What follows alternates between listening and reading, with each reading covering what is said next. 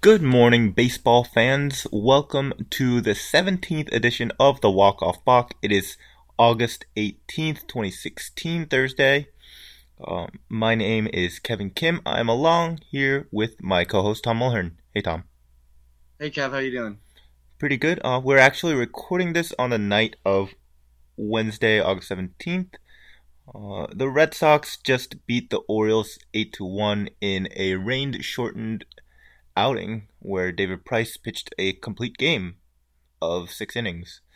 And the Red Sox offense decided to show up once again. Sixth win in a row for the Sox. They are 76-52 and one game behind Toronto, who won today, and one game above Baltimore, who they just beat, obviously.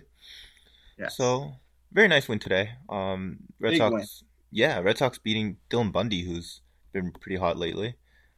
Mhm. Uh, Home runs by Jackie Bradley Jr. and Sandy Leon. Um, we just kind of jumped right into the Beantown banter. But anyway, let's talk Jackie Bradley for a little bit. I mean, he hasn't been doing too well this month, but today, 2 hits, 4 runs batted in, along with a homer. Yeah, Mookie Betts can't be doing it all the time, right? He had to take a break sometime. But the impressive thing with JBJ is that, unlike when he first broke into the league, obviously he was a lot younger, but unlike then, he's been able to bounce back and forth, and when he gets down, he can get back up. I mean, in the last 4 games, he has 3 home runs.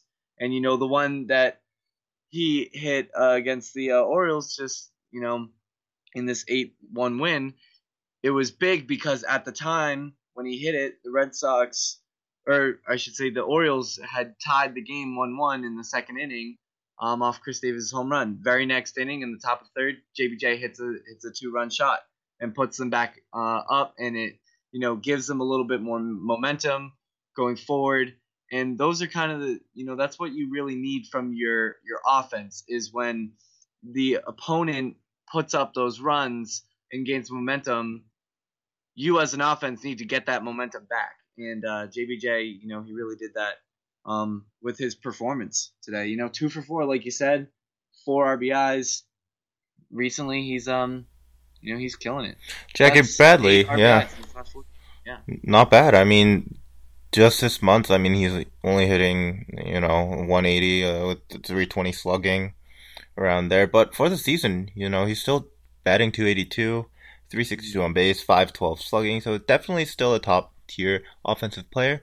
We are going to see another hot streak from him sometime this year. So, uh, We could be witnessing it right now, the very beginning of it. yeah, let's hope that's true. Yes. Speaking of hot streaks, uh, so the Red Sox, when they signed Sandy Leon late last year, I mean, they did not think they would get a guy who would be hitting 500 over the first like 2 weeks of his uh, Red Sox Yeah. 2016 season. Yeah. But we haven't talked much about Leon in this podcast, and I'm not sure why, because he's really been put. Like, it's been over 50 games now that he's played for the Red Sox, and well, Hmm. not over 50 games. He's 42 games, but he's still hitting 383. This man is on fire. Yes. Sing it from the heavens, Kevin. Um, Hell yeah. yeah, so, you know, this is something that was covered before, but not by us, but Leon, the big thing with him is he really rejuvenated. I won't say rejuvenated his career because he's still young. He's still only 27, but you know, he was really known as a defensive catcher when he came up through the came up from the minors. Um, he only came up because Ryan Hannigan and Blake Swihart went on the DL at the same time, and they Red Sox weren't expecting a lot out of him. And then, like you said, all of a sudden he exploded, and the biggest reason why is because he worked on this with in the minors, and also with the assistant hitting coach. His name is escaping me right now, but the Victor assistant. Rodriguez, I believe. Yes, Rodriguez, yes, of the Red Sox. Their hitting coach. What he did is that they made his eye level more consistent.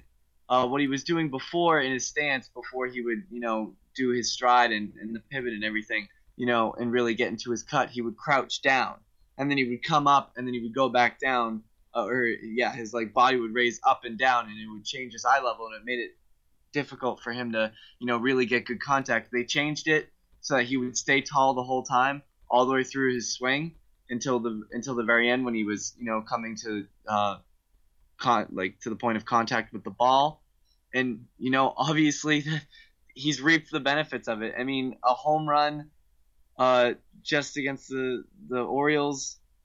That's his sixth of the year, and he only has something like 133 plate appearances. If he was an everyday catcher, and getting about 400 plate appearances in the season, that's a solid 20 home runs right there, and that's very quality from a catcher. At the beginning of the year, you would never think that, after Blake Swihart and Christian Vasquez and Ryan Hanigan goes down, that this guy would be everyday catcher. But, he started off so hot. We didn't think that would last for the Red Sox or for Sandy Leon. But, 42 games in, he's batting .380. That's fueled by a really high batting average, balls in play, 458 right now. That's not going to last, obviously. But what does last?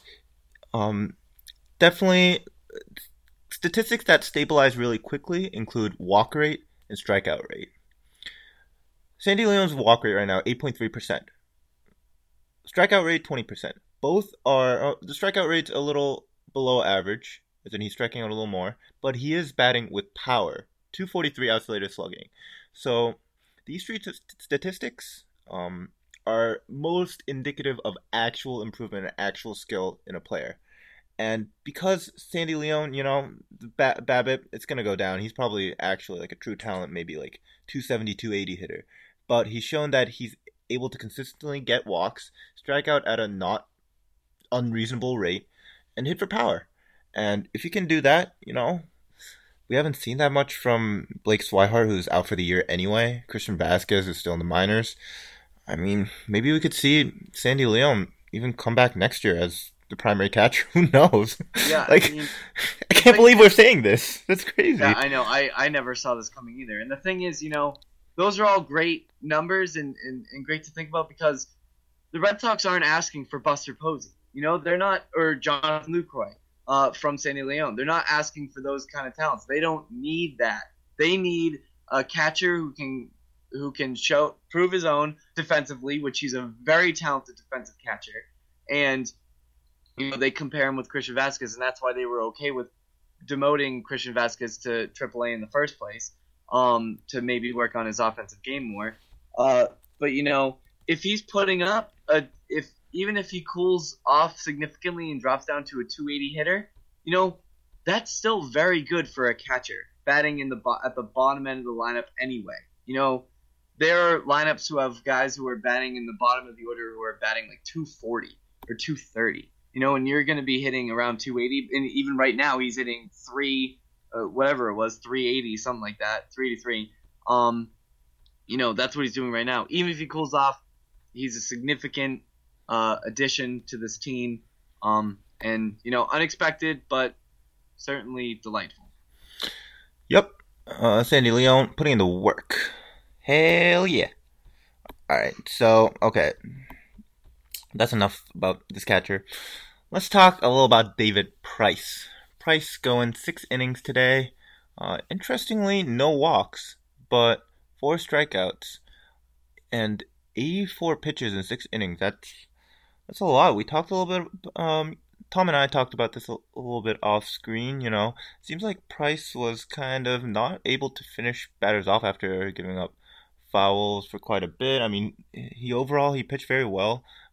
Complete game, quote unquote, 6 innings, only 4 hits, but maybe not the sharpest stuff today. Yeah, no, and that isn't to say he wasn't quality, because obviously, 1 run, holding the Orioles, very talented offensive team, holding them to 4 hits and 1 run, through 6. That's you can't really ask for too much more than that. I guess you can ask for a shutout, but 1 run is certainly sufficient enough. And that's what you want out of a guy who's supposed to be your ace, which we'll talk about soon. But yeah, like you said, it looked like, not that he wasn't on his game but he kind of just lacked that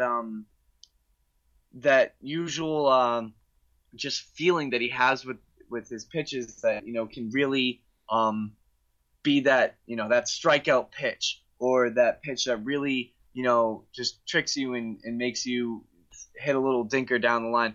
Like, he didn't really have that finishing pitch, and like you said, there were a lot of foul balls, and it also made it easier for Baltimore to take balls. Like when they usually when they see that slider coming, they usually take a cut at it because it looks like it's going to be a fastball. But that wasn't so much the case this time, which is okay, because if he on, I guess, an off day with his pitches, on one of these off days, if he can hold one of the best offensive teams in the league to 1 run in 6 innings, I mean, granted it was raining, but still, You think maybe because of the rain he didn't have too much control over his pitches as well? That's something that that's a good point too. That could have been it. Okay. Well, Price, Red Sox ace. Okay, we gotta have the discussion. Is Price an ace? Simple as that. Yes or no? What do you think, Tom? I think yes, and I'll tell you why. Just because, obviously, he's been underwhelming, compared to the expectations that Red Sox fans have had of him. And obviously, he still has a 4+ ERA, and he has his moments where it's just like, oh, come on, Price, like, you're supposed to be our $217 million man. Show that you're worth it. Obviously, he hasn't really proved that he's worth that money, but he still holds. He's tied for Stephen Wright for the highest WAR per Fangraphs for starting pitchers, with a 3.2 WAR. With your ace, you want that. I mean, that's higher than Rick Porcello. I think that Rick Porcello, he's been great. His performances suggest that he would be the ace. And I would probably, I guess the question really boils down to 1-game playoff. Who would you put in there? Oh, definitely Price. Like, there's no question. Like, Red Sox fans, they're so quick to judge Price based on the high level of expectation they have on the pitcher coming in. They've seen Price, go off in Toronto, embrace the city, and bring out 8 innings, 10 strikeout games after game after game. And after they see him come into the Red Sox, they just expect so much. I mean, he's had 14 strikeout games, 10 strikeout games over and over again, but it's just like they just expect him to win every single little game. And Porcello has gotten more run support. He got 6.5 runs a game to Price's 5. 5 is still above average, but somehow the Red Sox seem to, lose a lot of their games, the games that Price pitches. Why is that? Bullpen? That's not Price's fault. 10 and 8. Unfortunately, the record, that's kind of one of the biggest indicators that people see, even nowadays, even though we know that the win isn't as indicative a stat. I think that's a big problem. And Price, his ERA is still up there, but it's come down basically start after start after start. His FIP and his XFIP is still up there as in low, so up there within the ranks. So 3.9, yeah, that's pretty good. So 3.9. Yeah, so Price, and it's also difficult to say whether he's worth a $217 million. Definitely not. You don't think so? I don't think he's worth the $217 million. I think that he was a good addition, and if he had better run support, he could easily be, like 13 and I don't know, 5 or something like that. He could easily, just one or two runs from the offense. He could easily have that better record. But when you look at, I mean, how much is Kershaw getting? Kershaw's getting like $30 million a year, but Kershaw is signed to an extremely team-friendly extension. It's like, okay, see, when we talk money, we always have to think about what is available out there in the market that the team can acquire. With the same money, they cannot acquire Chris Sale. Chris Sale is on the White Sox. They cannot acquire Jose Fernandez. The best type of what the Red Sox had this offseason was the money. They didn't want to trade away their prospect. They didn't want to trade Yohan Moncada for Sonny Gray. Thank goodness. They didn't want to trade for somebody like Cole Hamels last year. I mean, that would have been very interesting, like a Mookie Betts for a Cole Hamels trade. Imagine if that happened, right? Legit. Like Swihart for Hamels, like in hindsight, would have been nice, but it's like, what is available out there? And the Red Sox had the money, and they were able to sign David Price. The other options were like guys like Mike Leake for 5 years, $80 million. Like, huh? Yeah, no thank you. Zach Greinke, 6 years, $200 million. For trade, we could have gotten Shelby Miller. We, as in the Red Sox, could have gotten Shelby Miller. Ugh. I mean, look, seeing the available options out there. I mean, it's you throw around the $217 million mark. You, as in Red Sox fans, I should say. But it's like you got to look at what's out there, and even then, Price has an opt-out clause after 2018, which means that if he's a beast for 3 years, at $30 million a year, you pay him $90 million and he's gone. You don't even have to pay him the whole money. And, if he keeps pitching the way he's pitching right now, there's no way he's not going to opt out. Don't think he would opt out? He will. He'll 100% opt out. At 33, with a bigger payday coming up. I'm sorry. I'm sorry. I meant to say you think he would opt out. I don't know. I think if he opted out in 3 years, I mean, if he's keeping up what he's doing right now, he would get less money. Just because, when he pitched for Toronto, he was more lights out. That's not to say that Price hasn't, Okay. He has a 4.19 ERA, but I don't really look at that too much and say, he's been gross. He's had a ton of outings, like we already mentioned, where, he lasts deep in the game and he'll allow like 3 earned runs. I'm perfectly fine with that from my ace. It doesn't need to be shut out. But, that's the kind of money, like $217 million, that was to buy a guy who was going to, Kershaw it up. Yeah, I made it a verb. Kershaw it up and allow 2 runs, 1 run, no run. Well, look at it this way. Zach Greinke, he got 6 years, $200 million this winter. He opted out after age 34. David Price will be opting out after age 33. But is it really like tough to say that David Price will be a better pitcher than Zach Greinke at that time? I mean, I don't think that's unreasonable at all, and he's better now than Greinke was at his age.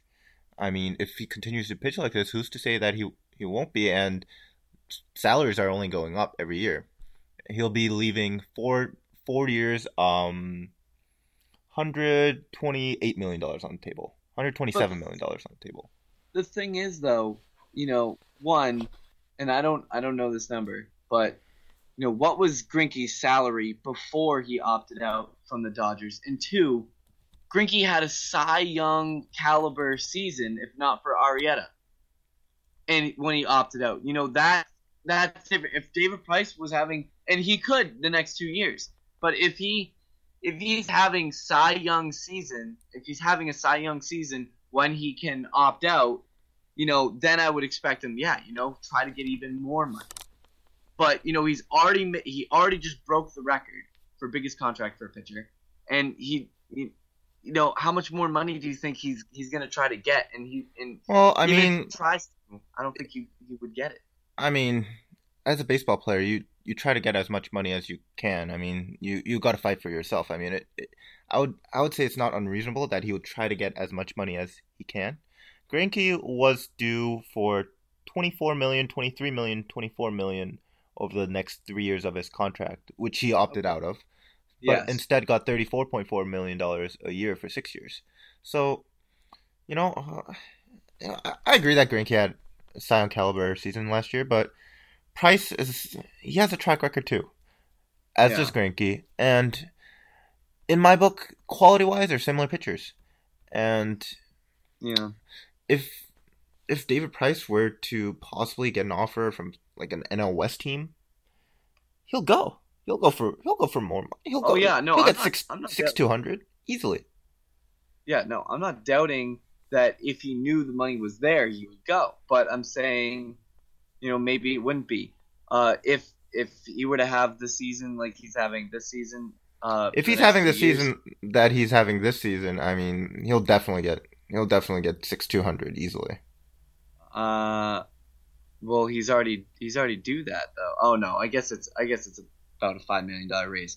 But Well, at that point, he'd have like a 4 year, like $120 million deal. So like he'd get a lot more in guaranteed money. Maybe not per year, but yeah. yeah. But the thing is, this is all obviously talking in the future, and if True. Porcello, we were talking the same thing last year with Porcello. Was he worth that extension? Everybody said no. I mean, granted, Porcello was a hell of a lot worse than what Price has been this season. But look at what Porcello's doing now. Red Sox fans everywhere are screaming, "Porcello, Cy Young, yeah, Porcello, Cy Young." Just last year they were ripping him and telling him, get out of Boston, we hate you, blah blah blah. Fill in the blank. It's just maybe Price could have a similar kind of turnaround, settling into to Fenway Park and all that. But we kind of got off track a little bit. But I mean, I guess not too off track. But overall, I would say yes. Price is still the ace. He's getting paid the ace money. He's performing a lot of the time like an ace. Like I guess you can look at the 10 hits, 7 hits, 6 hits. 3 earned runs, 4 earned runs, 5. Those aren't suggestive of a lights-out pitcher all the time, but that doesn't make him not an ace. The point is, Red Sox fans, cool your horses. David Price is amazing. He will continue to be amazing for the rest of the year. If they make it to the playoffs, David Price will pitch great games, and that's just chill. He's fine. He's good. I like how you just combined two phrases: cool your horses, cool your jets, hold your horses. Cool. I'm saying it from now on. Cool your horses. Cool your horses, boys. Yes. All right. All right. Anything else we want to talk about the Sox?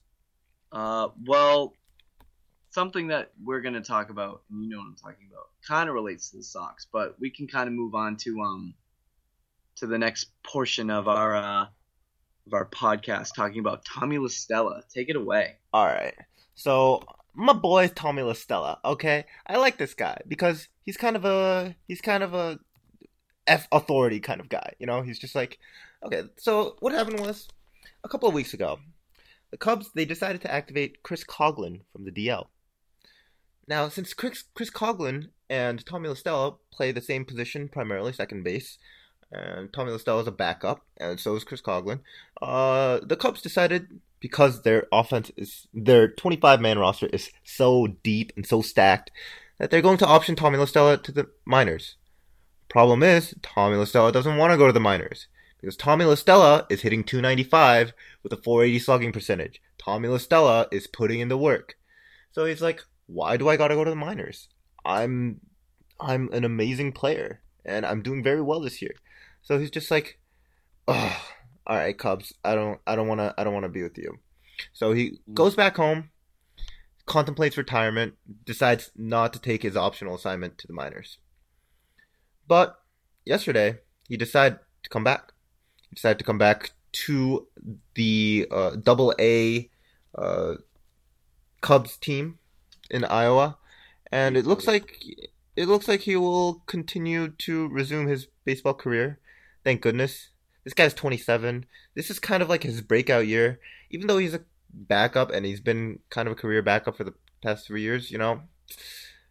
Like you gotta feel for the guy. Like he's putting in the work, and he gets options to the minors, even though he's like performing like a league average regular. Yes. Yeah, he's a victim of too good of a team of the Cubs. Those Cubs, they're just they're villains. They take good players and they treat them poorly and they send them to the minors. I hate those Cubs. They're so mean. How dare they? Like the Red Sox could use like 8 Tommy La Stellas and just put them all over the field and like just put in work. Okay, maybe not all at the same time though. I don't think fine. there would have been very many games. But I see what your point is, and this kind of brings me to this question. Obviously the Red Sox could use a guy like Tommy La Stella. I mean, like you said, he's hitting 295 off the bench, in about 105 plate appearances or at bats. He's got more plate appearances with walks and such. Who would you rather, him or Aaron Hill? Oof, this is a tough one. Aaron Hill's a righty. Tommy La Stella's a lefty hitter. Yes. I like La Stella better. He's younger. He's a better base runner. He can play. Well, they can play about similar amount of positions, but I feel like La Stella is more versatile, and lefty bat is more valuable off the bench than a righty bat. What do you think? Well, here's the thing. If this were any other team, I'd probably say. Well, actually, no. I'm not gonna go for it. I'm not even gonna complete that thought. I won't. No. I would say I would prefer Aaron Hill, and it's because, yeah, Tommy La Stella is a better base runner, and he has a little bit more speed. But the difference isn't that tremendous. Where you would have to be like, oh, Tommy La Stella, he's a great base runner. Aaron Hill plays better defense. They both play the same position, second and third, while Tommy La Stella in his MLB career has never played shortstop, and Aaron Hill has. Granted, the last time Aaron Hill played shortstop in a game was in 2006, and he's well past his prime, so I don't think he's going to be playing shortstop anytime soon. But I guess that's not important. Aaron Hill, per Fangraphs, has a better defensive rating, and per ESPN, has a positive defensive WAR, while Tommy La Stella has a negative defensive WAR. And then on top of that, they're playing in Fenway Park. Obviously, for the most part. Oh, that's a good point. Aaron Hill can blast it over the monster anytime. Yes. Or off the double. Or off the double. Or off the wall for doubles. Aaron Hill has more power. Okay. Not mind-blowing power, but he does have more power. All right. How about this? Tommy La Stella or Pablo Sandoval? I don't know. Do the Red Sox have to pay Tommy La Stella $90 million? Okay, Tommy La Stella or Travis Shaw? Oh, Tommy La Stella. Really interesting. I think that Shaw. I think. Okay, I'm actually not too sure. I admit that I'm quick to criticize Shaw because I kind of see him. I won't say a fraud like we have in the past. I'll change that. I think he's less of a, we'll go fad. We'll say fad. He's less of the fad that people, really think that he was when he was going crazy in the beginning of the year. And last year when he got called up. He was bound to cool off, Travis Shaw, this is. He was bound to cool off, and he has significantly. I mean, He's hitting around 260. He's striking out a ton. He's dropped from 5th to 8th in the batting order when he's playing. He just had that terrible homestand where he went 0 for 16 in his first 16 at bats, or it was 0 for 14. It was somewhere around there. It wasn't pretty. His defense, he's got a decent glove. Actually, he's got a pretty good glove, and he has a pretty strong throwing arm at third. But at the bat, with the bat, I mean, I don't know. He's kind of just been. He had that hot start, but he's really cooled off, and he's got more power than Tommy La Stella. But I think at the bottom of the order, I would rather the hitting for average, and Tommy La Stella's got that. I would agree with going Tommy La Stella over Travis Shaw. Okay, last one. All right, just give me the answer on this one. Yes. Yeah. I already know the answer, but Travis Shaw or Brock Holt? Oh, hands down, JBJ. What? Plot twist? No. No, Brock Holt, obviously. Brock Holt. Not even a discussion. Yeah. All right. Well, okay. With that, that's going to be it for this edition of the Walk Off Bach. Be sure to check us out on Twitter at WalkOffBachPod. Check out Tom's blog at Mulhern's Messages.